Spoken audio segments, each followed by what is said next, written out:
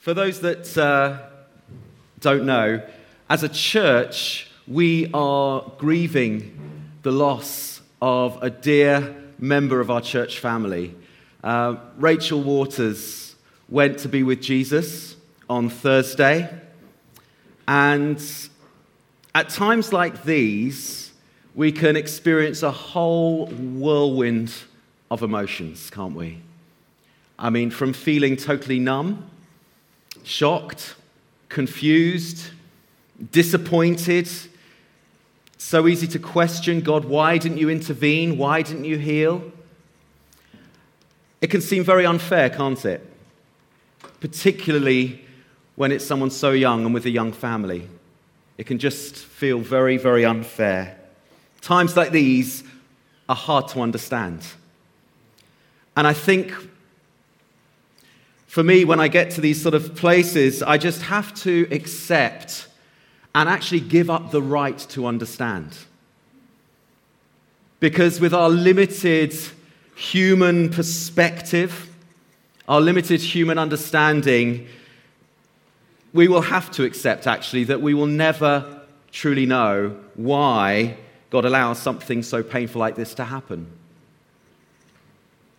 And yet, what we do know and what we hold on to, because we know, is that God is good and that God is faithful, that God is just and perfect in all his ways. We had a great time worshiping in our worship lounge last night, just singing that, God, you are perfect in all your ways, declaring that truth, that he is our Redeemer, that he is the lifter of our heads, that actually and ultimately he has victory over death. This is what we hold on to. This is truth, and this never changes. There's a song I've been listening to recently, and there's a lyric that says, what is true in the light is still true in the dark. It's so important we understand that. God is unchanging. He is the same yesterday, today, and forever. And so I want to spend some time before we go into our time of sung worship, just to talk and look about grief, but also look at hope. Because for those who are in Christ, hope and grief are not mutually exclusive at all. It's interesting, we were meant to start a new series this week called Countercultural. And actually, in many ways, what we're talking about this morning is completely countercultural. Because outside of Jesus, there is no hope in grief. Outside of the hope we have in Jesus, grief leads to despair. And yet, we know that although our grief and our sorrow is very real, so too is our hope in Jesus. Our grief has hope, real hope, running right the way through it. Because we can hold on to these promises of our faithful, covenant-keeping, sovereign God who is in control. And I just want to say right from the outset that it's okay to grieve. Kind of sounds a bit of a strange thing to say, really, but perhaps in Christian circles there can be a bit of a pressure to sort of put on a brave face, to actually, crumbs, we should be rejoicing because we know where our loved ones are. We know where Rachel is. And that is an amazing truth, that Rachel is in the presence of her Savior. That is an amazing truth. But we grieve because of the pain of separation. It's wonderful to know that when we are away from the body, we're at home with the Lord. But she leaves behind her family and her friends. And there's pain in that separation. And we need to acknowledge that. Ecclesiastes 3 verse 4 famously says, there is a time to mourn and there is a time to dance. And sometimes those two different seasons can run in parallel. In fact, more often than not, those two seasons get intertwined. A classic example is this week, where we celebrate and rejoice with Daniel and Warfi over the birth of their new little boy, Jace. We celebrate with them. We rejoice with them. But we also mourn and weep at the loss of Rachel. And that's the walk of this life, isn't it? Joy, rejoicing, and weeping are often entwined. Romans 12:15 says, rejoice with those who rejoice. Weep with those who weep. It is appropriate. It's appropriate. We don't have to put on brave faces. And we see right the way through Scripture, time and time again, examples of godly people grieving, expressing their loss. We see Joseph in the Bible as a good example, grieving the loss of his father. An elaborate mourning process to help him through that. We see David, King David, grieving the loss of his son Absalom. What about Jesus weeping over Lazarus? I think one of the reasons Jesus wept at the news of Lazarus was because he felt Mary and Martha's pain at being separated from their brother. He felt that pain of separation. Yes, we know as Christians, 2 Corinthians 5:8, when we're away from the body, we're home. We're home. Rachel's home. And that gives us comfort, but there's still that sense of loss. Life goes on, but it's very different, particularly for those who had the privilege of knowing Rachel. And you know what? However prepared or otherwise we are for the loss of a loved one, none of us can know how we will respond and how we will react. None of us will. Often it brings up stuff from the past.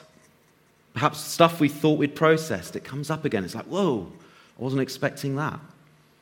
And again, it's just that understanding that loss impacts us in so many different ways. And in different seasons as well. There's no dress rehearsal for it. There's no preparation. So I suppose that's a very long-winded way for me to say, let's throw off any thought that somehow grieving is not being spiritual. We actually worship a God who grieves, who actually expresses sorrow, who empathizes in our pain. Jesus in Isaiah 53 was described as a man of sorrows, acquainted with grief. He understands. He knows. But I think another reason why Jesus wept at the news of Lazarus' death, even though he knew he was about to raise him from the dead, was because that death itself is a painful reminder of how sin has damaged this earth. How it was never meant to be this way. It's sometimes said that death is just part of life. Actually, it was never meant to be. Death was never part of God's original plan. Jesus wept. You know, it's the shortest verse in the Bible. I like to think that when verse numbers were put into our Bibles, I think it was around 1515, something like that. I like to think there was a reason why those two words were separated and put in their own verse. Jesus wept. I like to think that perhaps it was just to draw our attention to recognize Jesus' heart for this broken world. We have a God who is grieved over the state of his world. He is grieved over every sin, over every injustice, over every death. He is grieved because he so loves the world. That's why he sent his one and only Son. That's why we have hope, which we'll look at in a moment. And I think a key reason why the loss of a loved one is so painful is that death was never part of God's original plan. And I think deep down in us, we know that. We know that. We know this is not how it was meant to be. There is just something in us that says this is not right. So when we grieve, what we're actually doing is we're grieving the outcome of the fall. We're grieving the impact, the effects of sin coming into this earth. The fact that death came as a consequence of mankind's sin. And it had nothing to do with God's original plan. Paul reminds us in Romans 8. Turn to it if you want, Romans chapter 8. We're going to be dipping in that a little bit. Romans 8:22. We know that the whole of creation has been groaning, as in the pains of childbirth, right up to the present time. There is this tension that we currently live in. We see the earth groaning. We have wonderful moments of respites in a way when we see wonderful things like the royal wedding. It's just that sense of joy. There was a common thread. We needed this. We needed this. The earth is groaning. As if in the pains of childbirth. There's this tension. It's often called the now but not yet of the kingdom. When Jesus came, he announced, he ushered in a new era. He said the kingdom of God has drawn near. But we also know through Scripture that this kingdom will not be fully revealed until he comes again. Jesus said, in this world you will have trouble. But take heart, I have overcome the world. There's this tension, this now but not yet. And the beautiful thing is, whilst we live in this tension, we have a part to play in this redemptive plan of God while we live in this tension. This is what this whole week of prayer that we have been doing has been all about. This prayer, God, your kingdom come. Let it increasingly come. Your perfect rule, your perfect reign. Break into this hurting, groaning world. Increase, God, increase. We have a part to play in that redemptive plan. But we sense this tension between this desire to see God's perfect kingdom increasingly come into this hurting world, but also this continued awareness that things are not as they should be.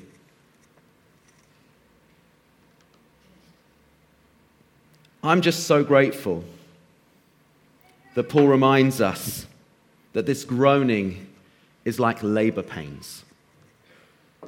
Because in the same way that labor pains, the whole point of that is the end result is new birth. The whole point of this groaning, the outcome is also new birth. There will come a time where God will usher in a new heaven and a new earth. We wait in hope. Yes, we grieve because of the pain of separation. Yes, we grieve because this is not how the world was meant to be. But straight after that, Paul in Romans 8 goes on to say, for in this hope, hope? What hope? Hope in the complete redemption of the world. This new birth, this new heaven, this new earth. For in this hope, we are saved. He says, but hope that is seen is no hope at all. Who hopes for what he can already see? But if we hope for what we do not yet see, because we're in this not yet period, if we hope for what we do not yet see, we wait for it patiently, because we know it will come. We know it will come. It's birth pangs. what we're experiencing, the sorrow, the grief, the hurt, its birth pangs, when one day Jesus will come and usher in a new heaven and a new earth. This is why our grief is countercultural. This is why our grief has hope running right the way through it. A really helpful passage for us at this time is in 1 Thessalonians 4. Paul says in verse 13, "Brothers and sisters, we do not want you to be uninformed about those who sleep in death, so that you do not grieve like the rest of mankind who have no hope. For we believe that Jesus died and rose again, and so we believe that God will bring with Jesus those who have fallen asleep with him." Notice he doesn't say, so we don't grieve. He says, so we don't grieve like the rest of mankind who have no hope, because we have hope. Yes, we grieve. Yes, we experience sorrow, but our sorrow has hope running right the way through it. Right the way through it. He goes, I just think it's so important we understand that. Yes, we grapple with physical death still. But you know what? Because Jesus died, paying the price for our sin. And because he rose again, because death had absolutely no hold on him. Death was dealt a decisive, fatal blow. It's why we can sing, "Death, where is your sting?" Because ultimately, death has been defeated. Yes, we have to grapple with physical death in the here and now, because we've yet to see this complete fulfillment of the victory that will happen when Jesus returns. But we can have hope, and we can wait patiently. And he will return to put an end to physical death and usher in this new heaven and this new earth, as Revelation 21 says, where he will wipe away every tear, where there will be no more mourning, where there will be no more death, where there will be no more pain and suffering and crying, because the old things have passed. This is a certainty. And 1 Thessalonians 4 continues.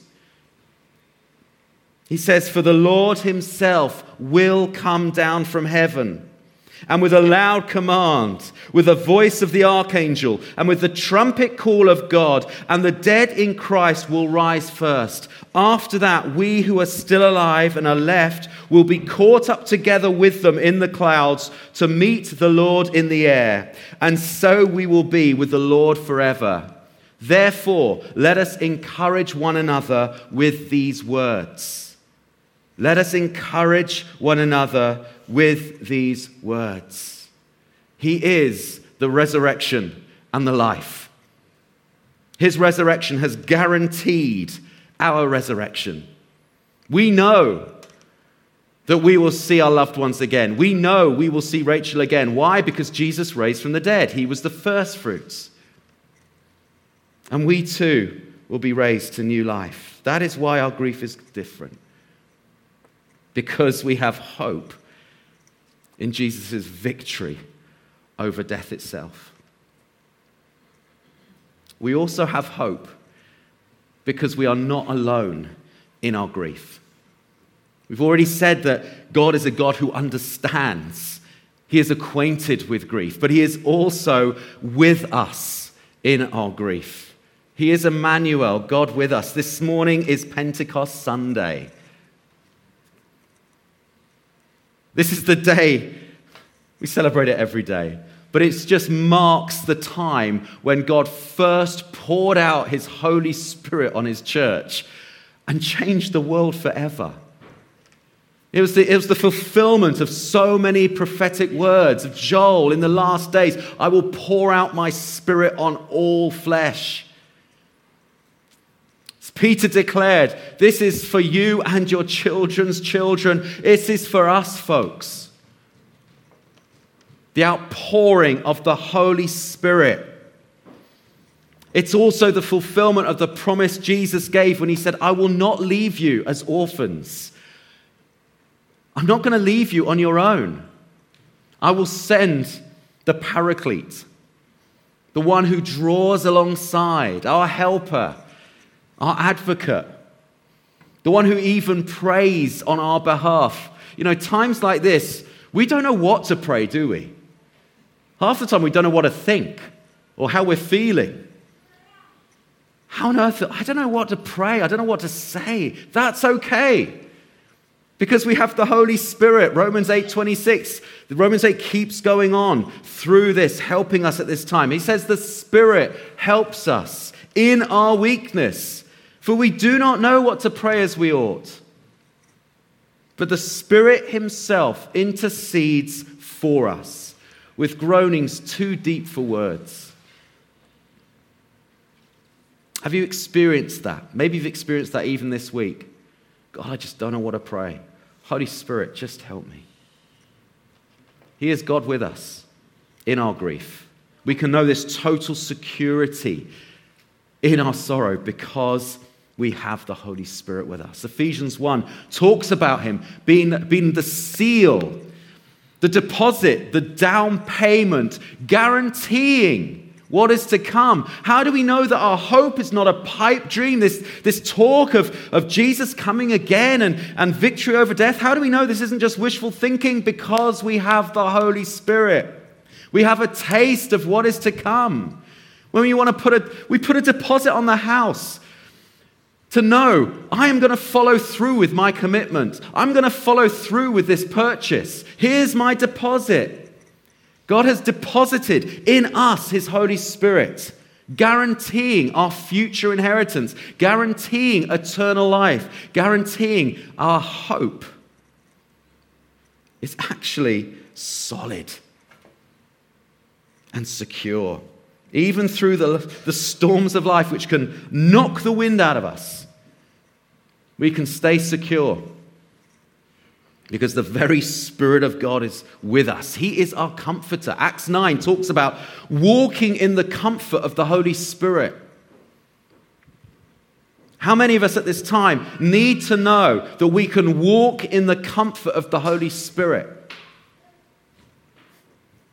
2 Corinthians 1:4. He is the God who comforts us in our troubles. This is who God is. He is the God who comforts us in our troubles so that we can comfort others. We are not alone in our grief because we have the Spirit of God walking with us.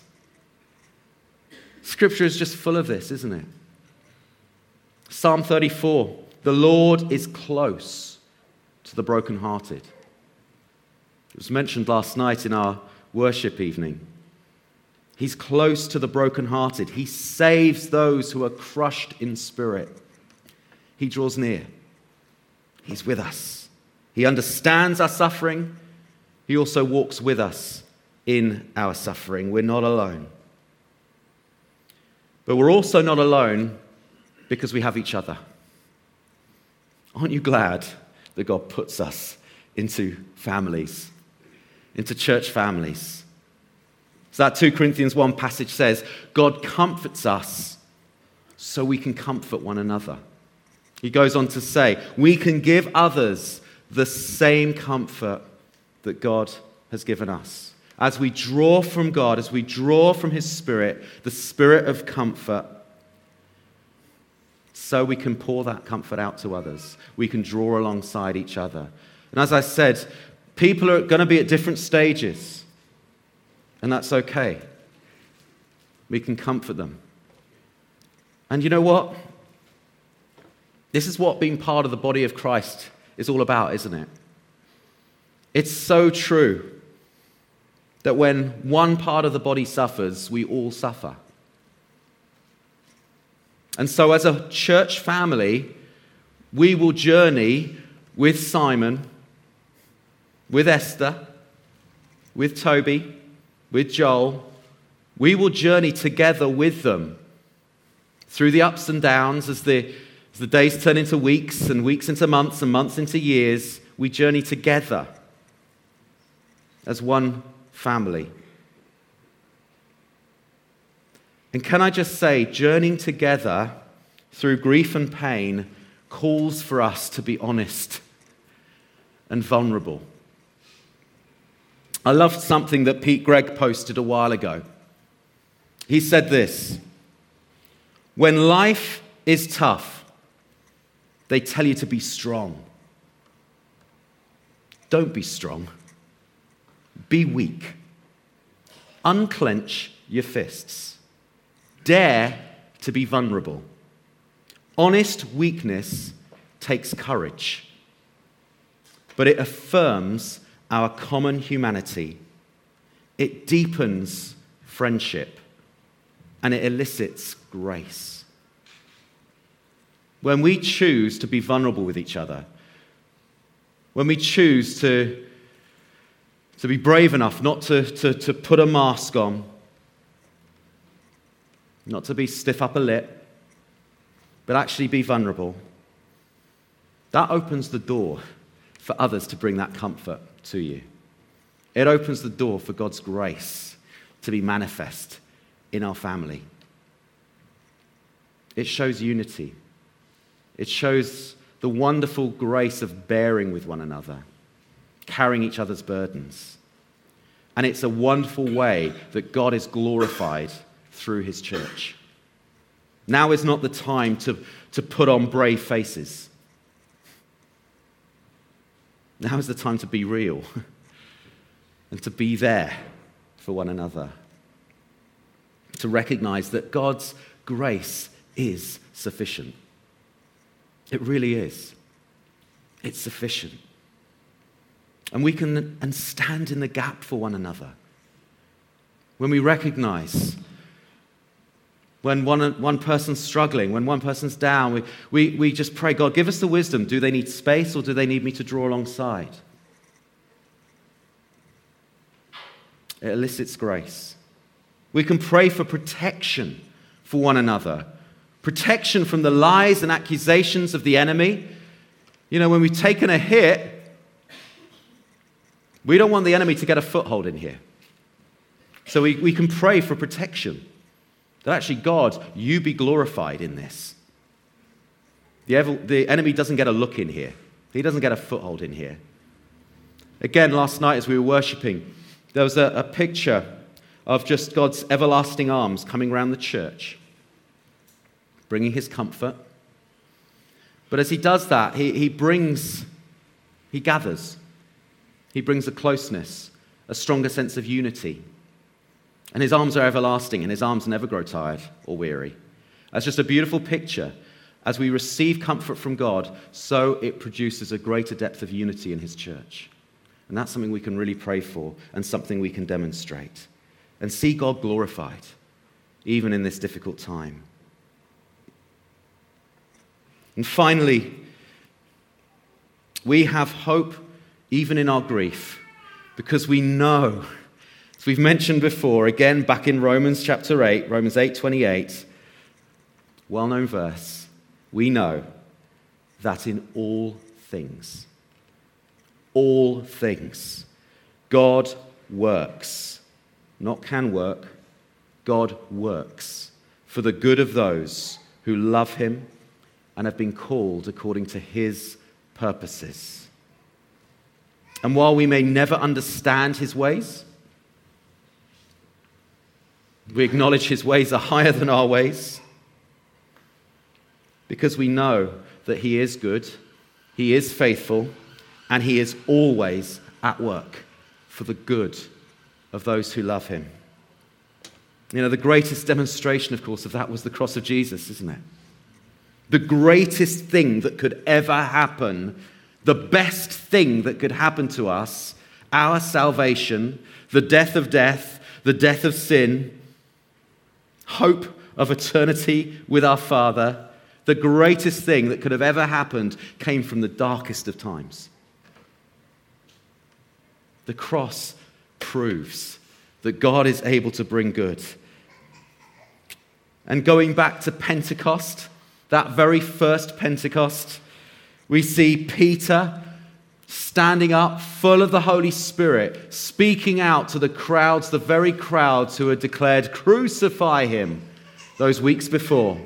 He says this, This man Jesus was handed over to you, listen, by God's deliberate plan and foreknowledge. And you, with the help of wicked men, put him to death by nailing him to the cross. But God raised him from the dead, freeing him from the agony of death, because it was impossible for death to keep its hold on him. Through it all, God was in complete control, and he still is. And he still is. He is our Redeemer. He is the Redeemer of the most painful of situations. For his glory. For his glory. And so as we journey through this time together, let's just remember that our grief is real. And it's okay. And in fact, we need to grieve. But our grief is different from the rest of the world. While the pain of loss is very real, we don't need to be consumed, swallowed up by despair, because we can know this sure and certain hope that Jesus is totally in control. He is totally good. He is totally faithful. Lamentations 3. We don't really talk about Lamentations very much. Perhaps we should a little bit more. This is quite a well-known one. Lamentations 3, 22-23.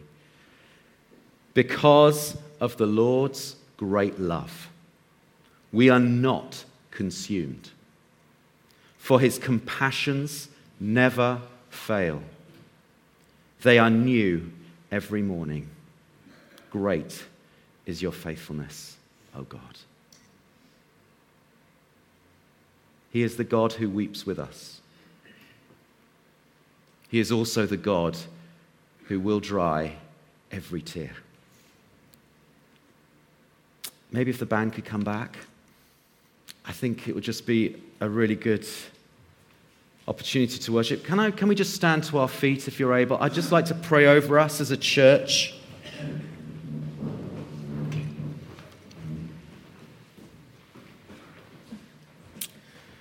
Father God,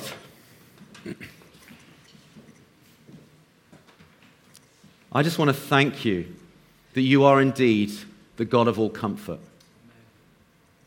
I want to thank you that you are the one who gives us hope. That, Lord, even when things make absolutely no sense to us, even in the mess and in the heartache and in the questions and in the tears, we declare you are our rock, you are our refuge, you are our comfort, you are our hope. And I thank you, Lord, that never changes. It is a hope of eternal life, but it's also a hope we can experience in the here and now, and it is a hope that is rooted in the victory over death on the cross. Thank you for that sure and certain hope, Lord. And I pray that as we worship you, as we bring you our sacrifice of praise, so, Lord, you be glorified, but I also pray that you will bring that comfort and that fresh hope into our hearts. That we will be those who reflect your glory in our grief and in our sorrow. That we will be so countercultural that the world will see there is more to this than meets the eye. This is a faith that lasts. This is a faith that is tested and found pure. This is a faith more precious than gold. Be glorified in our worship. Amen.